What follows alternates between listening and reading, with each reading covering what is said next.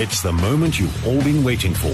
The Forum at 8 with Sakina Kamwendo on AM Live. The Forum at 8 with Sakina Kamwendo.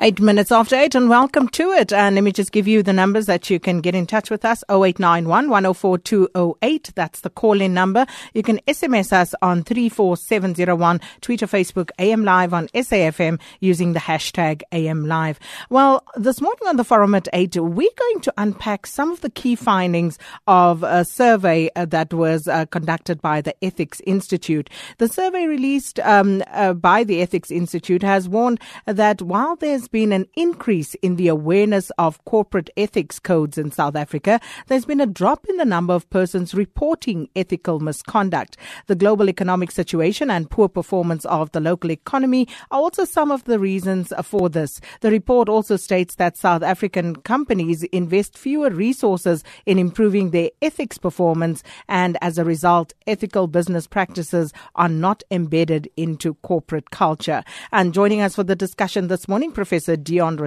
the CEO of the Ethics Institute. He's in our Pretoria studios. Thanks for your time, Professor Rossouw.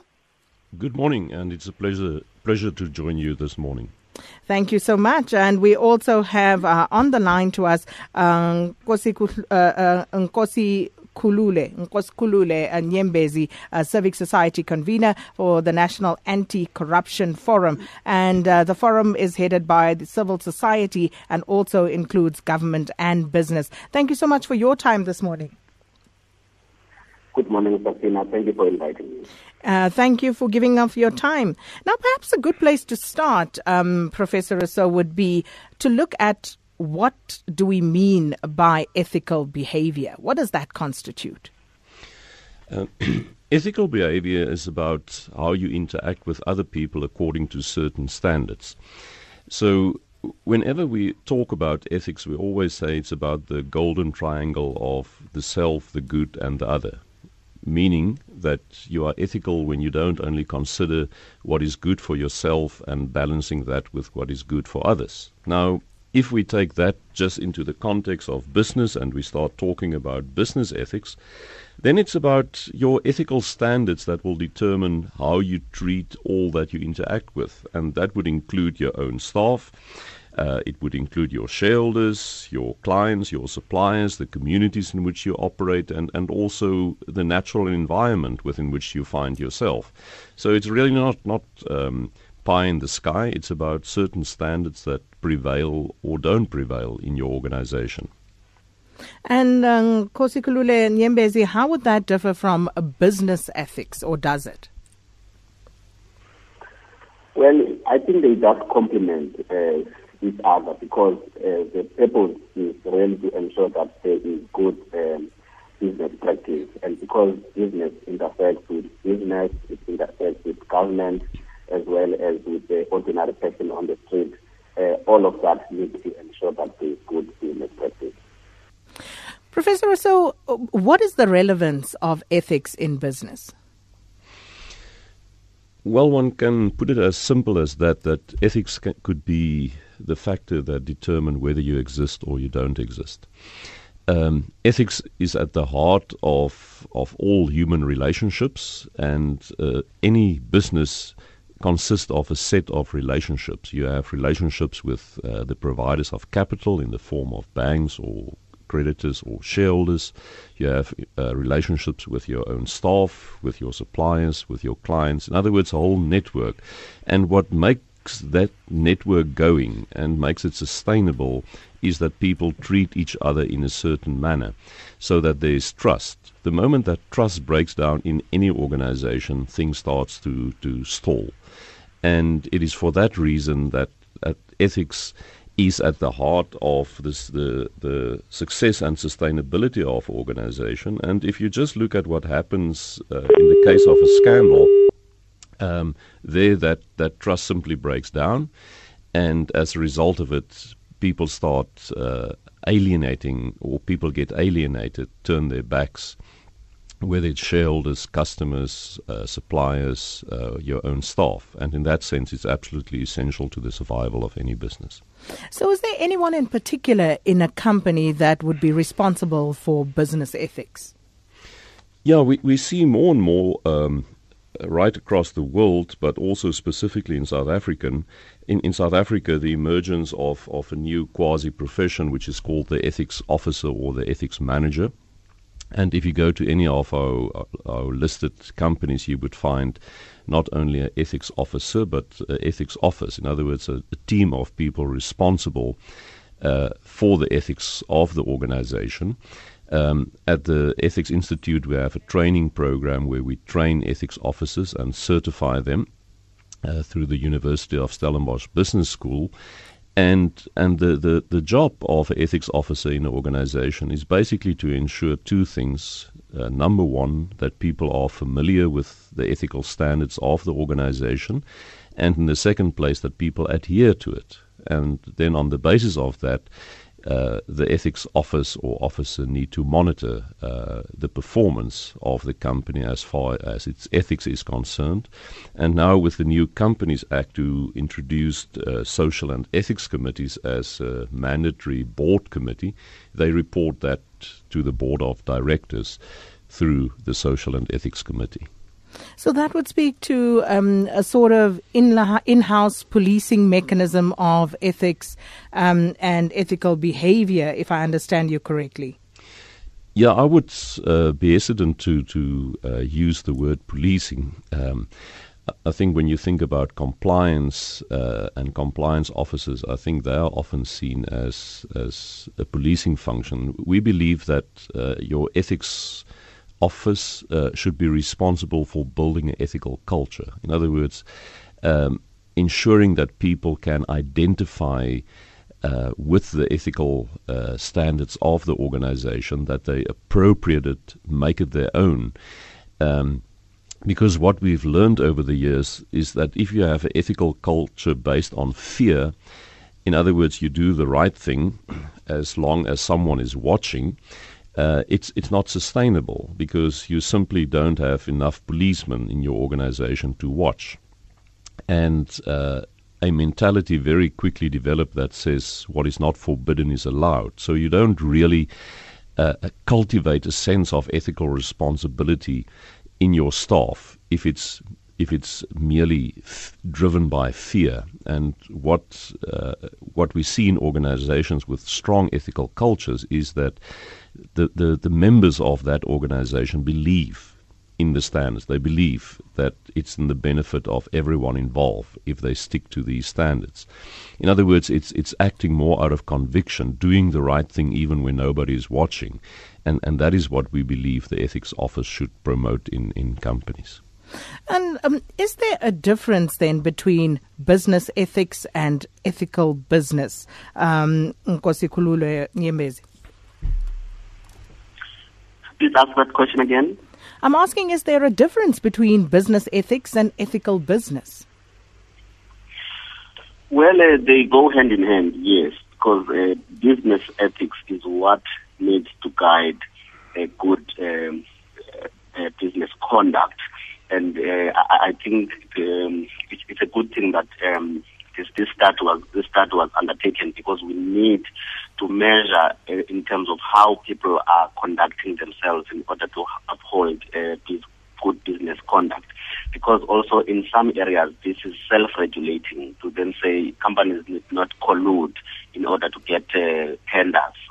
But also they are also on the other side where it's regulated by government, it's regulated by law, where there are penalties and criminal offenses that can be laid for people who are not conducting good business ethics.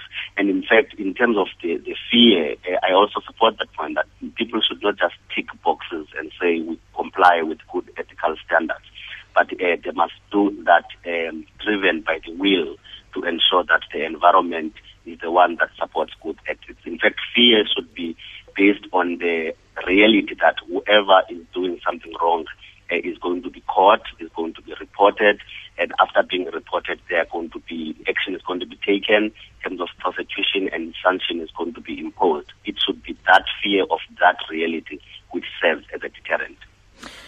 Professor Rossouw, let's come to the report itself. Now, first off, the survey looks only at corporate South Africa, yes?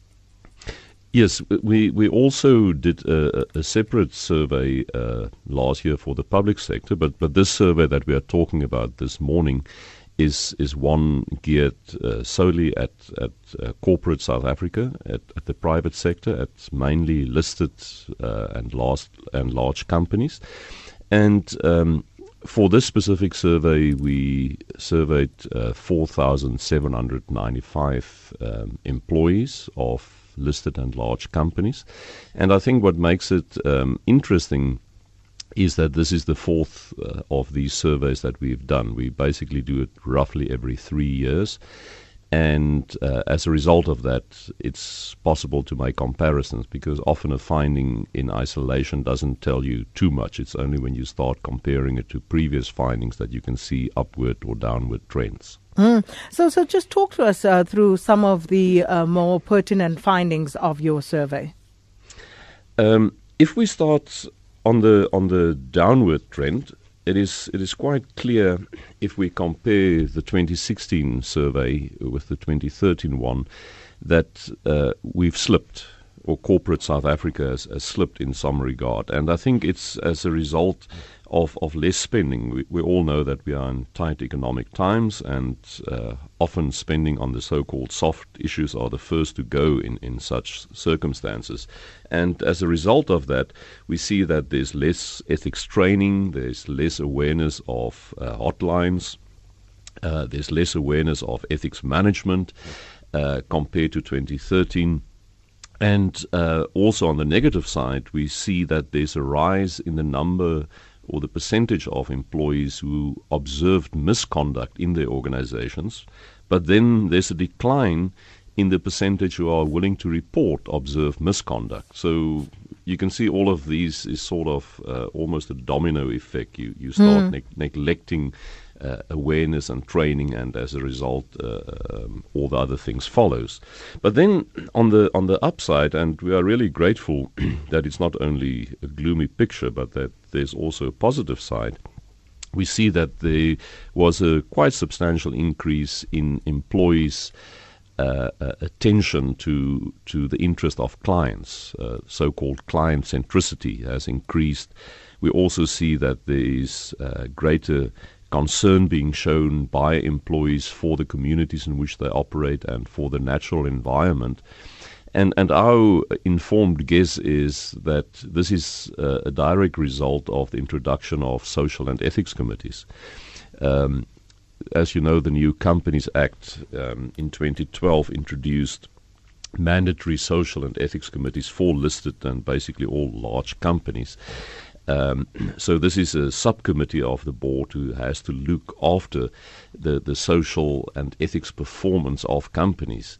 And because they are looking at it, management has to report on it. And in order to report, you need to do something about it. So I think where we've seen sort of a vicious cycle with the economic downturn, we can see here much more of a virtuous cycle in terms of the functioning of social and ethics committees, who now put the social and ethics performance of companies on the board agenda whenever the board meets. And just looking at the report on the corporate side of the public sector last year that you mentioned, if you look at that and this, how do they compare? Well, at the moment, we haven't released that public sector survey yet, so we have completed it, but we are not in a position yet to discuss that. Because it's interesting when we talk about corruption, when we talk about a lack of ethics, it's usually pointed at the public sector as if the business sector is in no way involved in it.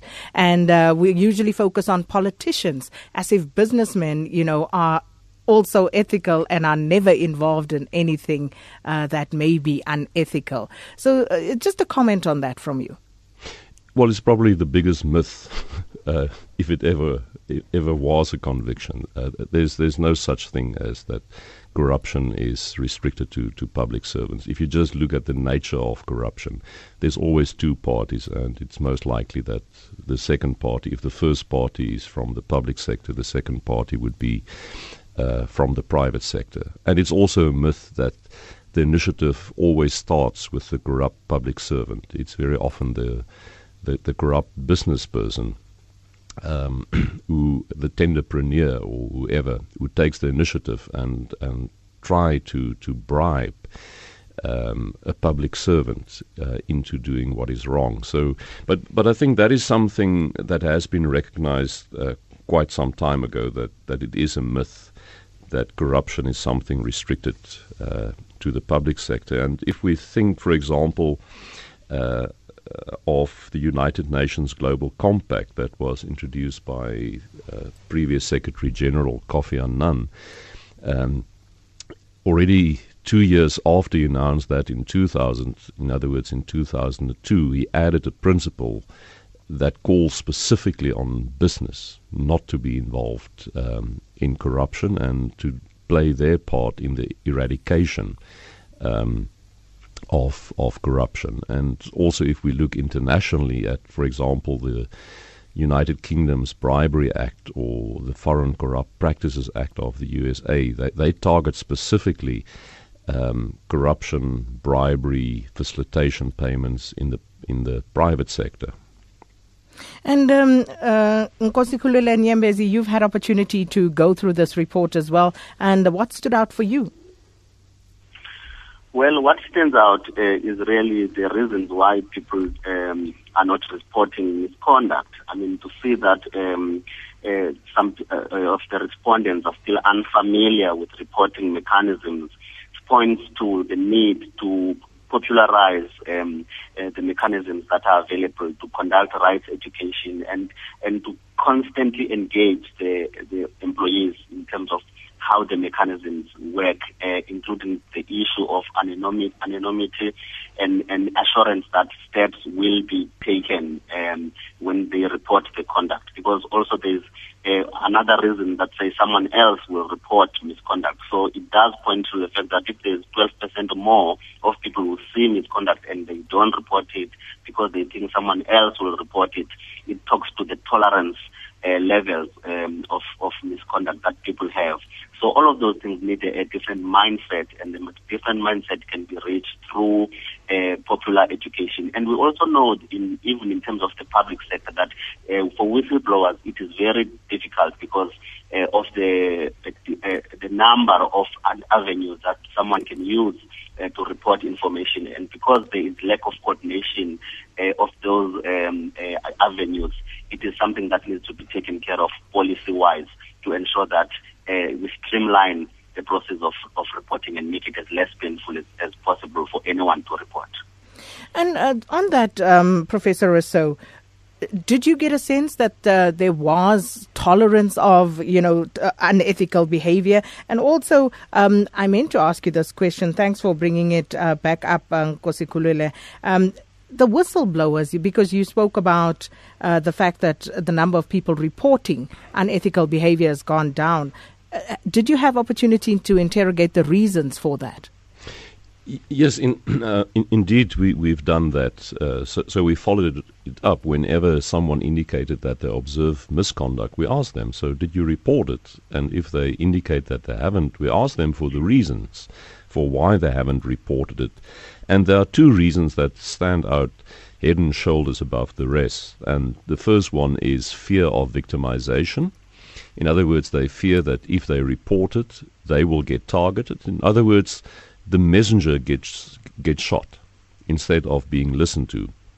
The other reason why people indicated that they stopped reporting or they weren't willing to report is because they were of the conviction that no effective action will be taken. In other words, they see it as a senseless exercise. And I think, along with what Nkosi has just said, there are three very important things that you need to do if you want to ensure that your reporting system works. And the first is, if you promise confidentiality, that people will remain anonymous, you need to be very sure that you can deliver on that promise. In other words, it must be safe to report anonymously. And secondly, you must be seen to be doing something about that report, to provide some form of feedback. But then, as Nkosi, I think very rightly indicated, you also need to educate your staff on how your reporting systems work, what the channels are, what they are for, because we so often see in organizations that we work that the whole reporting system is paralyzed because people use it for the wrong reasons. And you get malicious reporting, and you get people using the reporting line in order to get to colleagues, for example, when they are in a race for promotion. So that educational component is very, very important. And just taking a look at some of the messages coming through, but also the lines are open, 0891 104 208. And here are some of those that you've sent. Kagisha Bueng, back to that perception we were talking about earlier, says, no noise is made about corporate greed and corruption in South Africa, and those border on ethics as well. So what is your view on this, Professor Rossouw? When Kagisho says that no noise is made about corporate corruption in South Africa, that perception also exists. Well, I find it hard to believe that no noise is made, because I read so often about scandals in which companies are involved. We know about the collusion, for example, in the building, in the construction industry. There's almost on a daily basis news about organizational wrongdoing. But where in the paper does that usually reside? Because if it's a public official, very often it's on the front page. It's the lead story.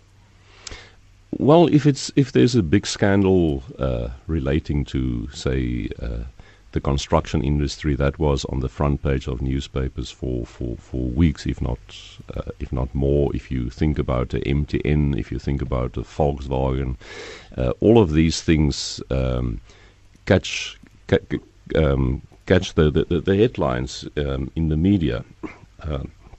So it is there. If it's an open question, and there Kagiso might be right. Do we see enough of it? Well, that is debatable, but I don't think one can say that there's no noise. There definitely is noise, and it's not tolerated. And especially when consumers are affected, they are very quick to voice their concerns. And of course, then it's also up to the media to echo those concerns. We're talking about corporate ethics codes in South Africa, unpacking a report by the Ethics Institute. It's your favorite time of the morning. The Forum at 8 with Sakina Kamwendo. Favorite time of the morning on AM Live. Thank you so much for tuning in. And this morning we're unpacking some of the key findings of the survey released by the Ethics Institute about corporate ethics in South Africa. And our guest this morning, Mr. Nkosikhulule Nyembezi, who's a Civic Society convener, National Anti-Corruption Forum, and also Professor Deon, CEO of the Ethics Institute, who's in our Pretoria studios. 0891 104 208.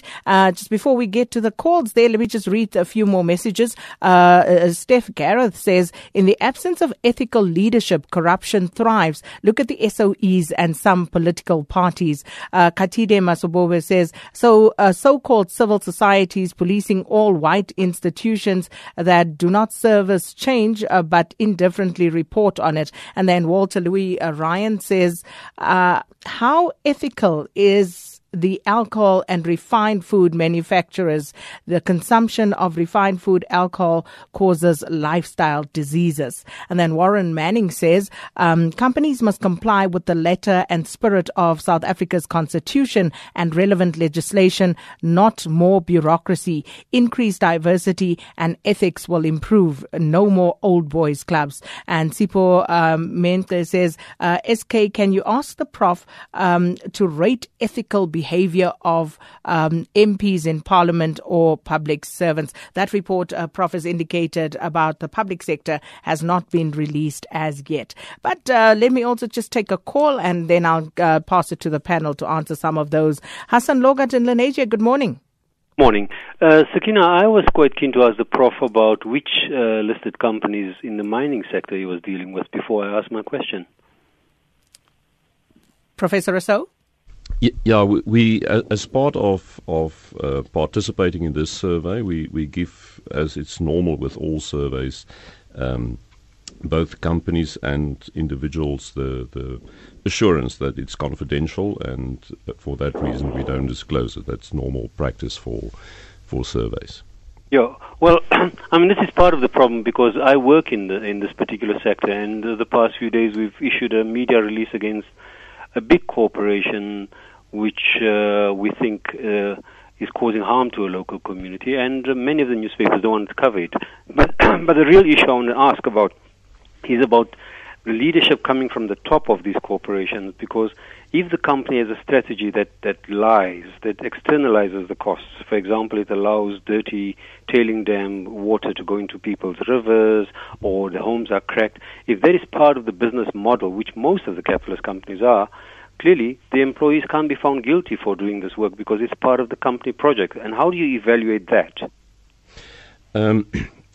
I could not agree more with you. If there's one finding that we consistently find over the many, many surveys that we do, both for companies but also these more general public surveys, it is the whole issue of leadership commitment. If there's no tone from the top, nothing will happen. You can have the best systems, you can have the nicest words on paper, codes, policies, structures, hotlines, integrated reports, sustainability reports. It means nothing unless there's a real commitment by your leadership. As part of this survey and the analysis of the data, we, for example, went to the two companies in the survey that had by far the strongest ethical cultures. And what we found there was a number of factors, but the number one issue that came out is the strong leadership commitment to ethics in those companies. And as I said, that is no surprise. There are also a few other things, and let me be clear about that as important as leadership commitment is, that's not sufficient. You also need other things. And the other things that we picked up in these companies with strong ethical cultures is, for example, there's clarity about the standards of the company, about what is acceptable and what is not acceptable. Then those standards are communicated and people are trained. So these companies make sure that their staff are familiar with it. We also find in those companies that there's much less pressure on staff to compromise those standards, and that ethics actually has become part of the performance appraisal of employees. So the question is not only asked, what have you done, but attention is being paid to how you are doing it. And I think it's a combination of these things that build a strong ethical culture. But just to underline again, it starts with leadership commitment. And then what does that mean exactly, leadership commitment? Because if someone is found to have acted unethically, what are the consequences for that? I think there are two sides to the coin. The one side is if someone has done wrong, there should be consequences.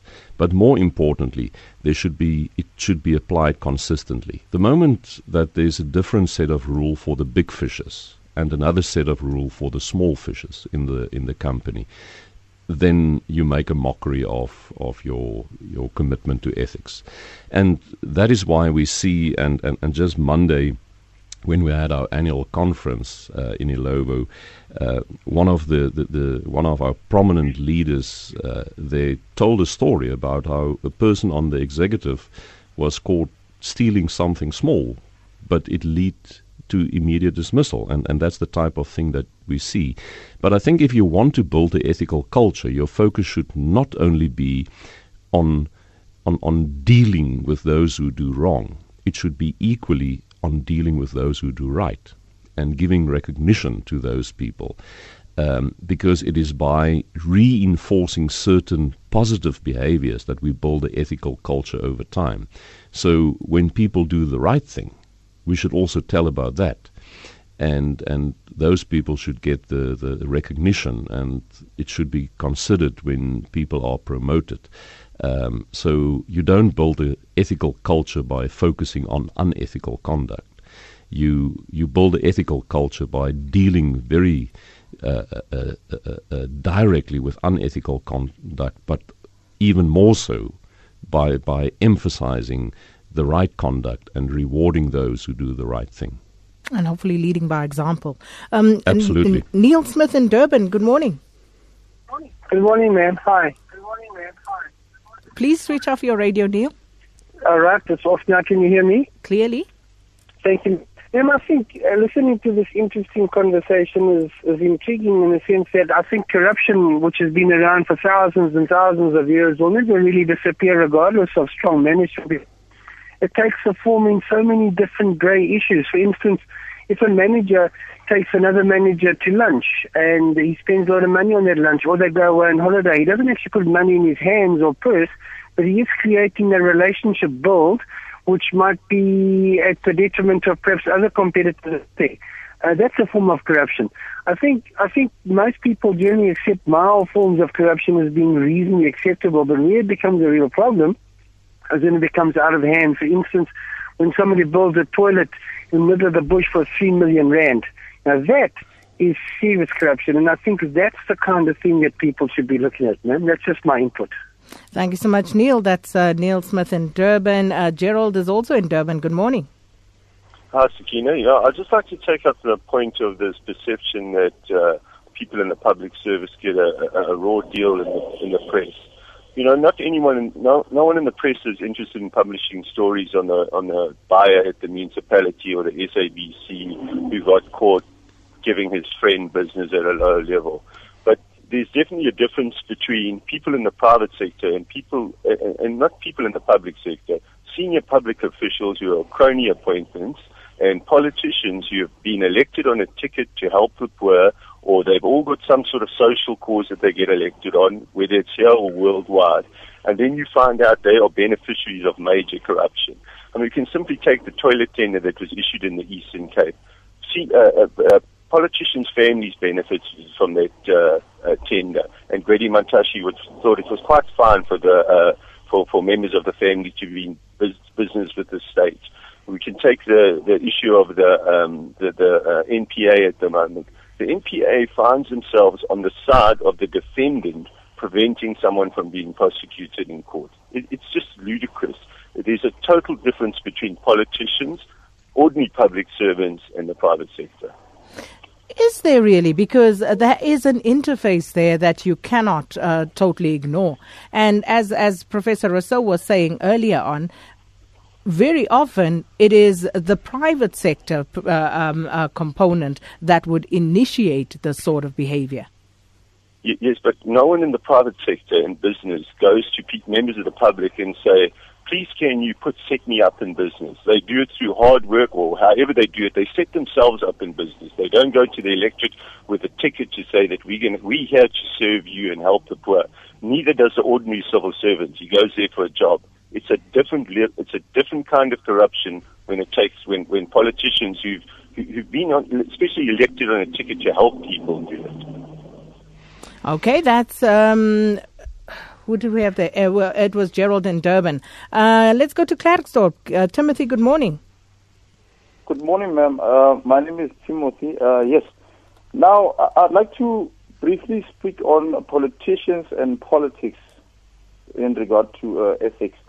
It's very much important that politicians play a critical role in changing the mindset of people, because politicians are in powerful positions, and whatever they do or say can help the people on the ground. Because if we elect someone in a certain position in a company or whether it be in government, we expect that person to protect us, because if you are a person on the ground, you are not able to protect yourself when you report such unethical behavior or such things. And it requires a new breed of leadership. People who are able to go against the grain, who are able to, who want to sacrifice their lives to go against unethical behavior. Because remember, money is involved in unethical behavior. There is a lot of money that is involved, whether it be government, whether it be private sector. And let us keep in mind, unethical behavior and ethics, it's a topic that has been there historically. If we look at our companies, we are not saying they were 100% beautiful or they were well constructed. It's a historical issue, but now it has changed. The dimension has changed. So it requires a new breed of leadership and political leaders to assist us on the ground level. Thank you so much, Timothy in Klerksdorp. Christopher, you're in Joburg. Good morning. Good morning. Thank you very much. I'll try and be brief. I always find that the discussion around ethics when we discuss business is such a... Actually, it brings a laugh, because if one really looks at it, what we are dealing with is business as it is constructed today is fundamentally based on an exploitative system. So in other words, you have people who have money, employ other people, and the value of the work that they do, that value goes to a single individual or small group of people. So at the heart of the business relationship, there's an unethical relationship. It's based on an unethical relationship. So I always laugh when we talk about ethics in business, because how does one construct an ethic on an unethical business? You know what I mean? So there is, at the heart of this, if you really want to be talking ethics, then you must talk about why does the CEO get 13 million rand a year and the worker gets 500 rand a month? You know, those are the fundamental questions that one should be asking, because otherwise you're dealing with an unethical, how do you construct an ethical premise? How do you construct an ethical discussion on an unethical basis? That for me just doesn't work at all.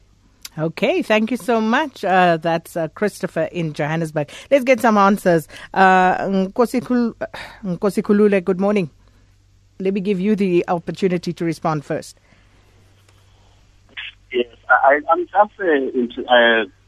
just curious that a lot of people are encouraged by the results of this study, and I think the number of questions that have been posed demonstrate that we are faced with a multi-pronged challenge: small business, medium-sized business, and big businesses.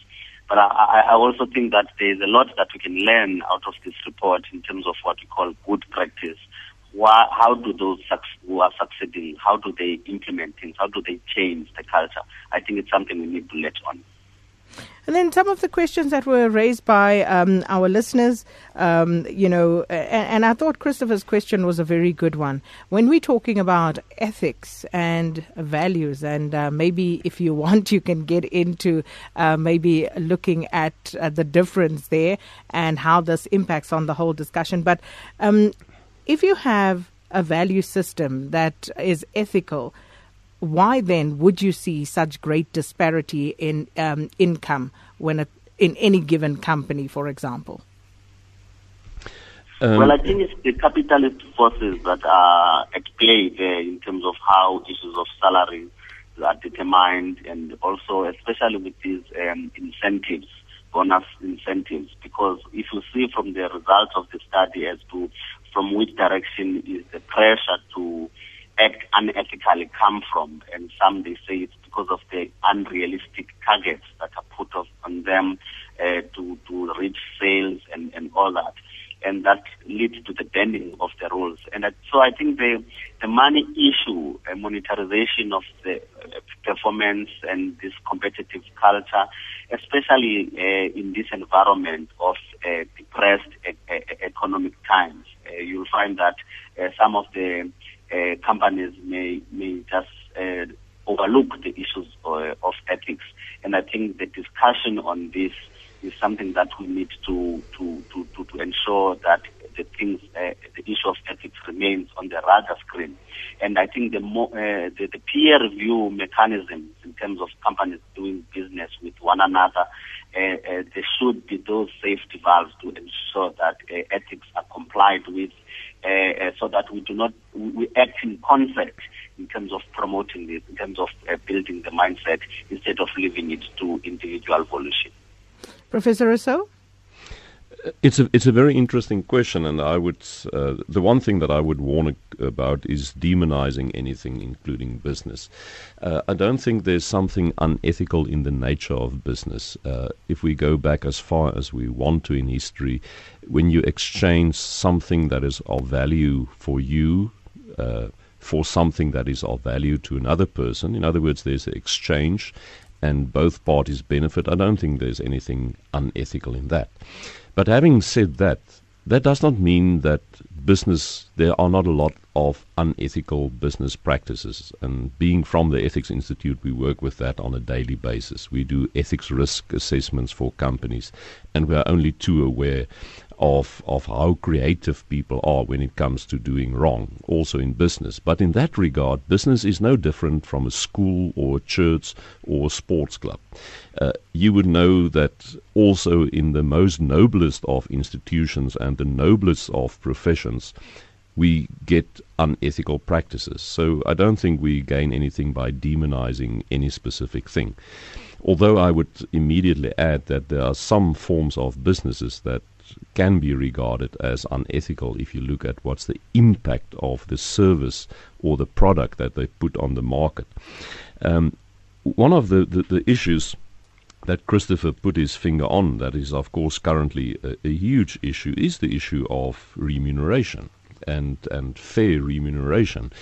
And the ratio between remuneration at the middle or bottom levels of companies compared to those at the top, and at what ratio are those differences still acceptable, and when does it become excessive?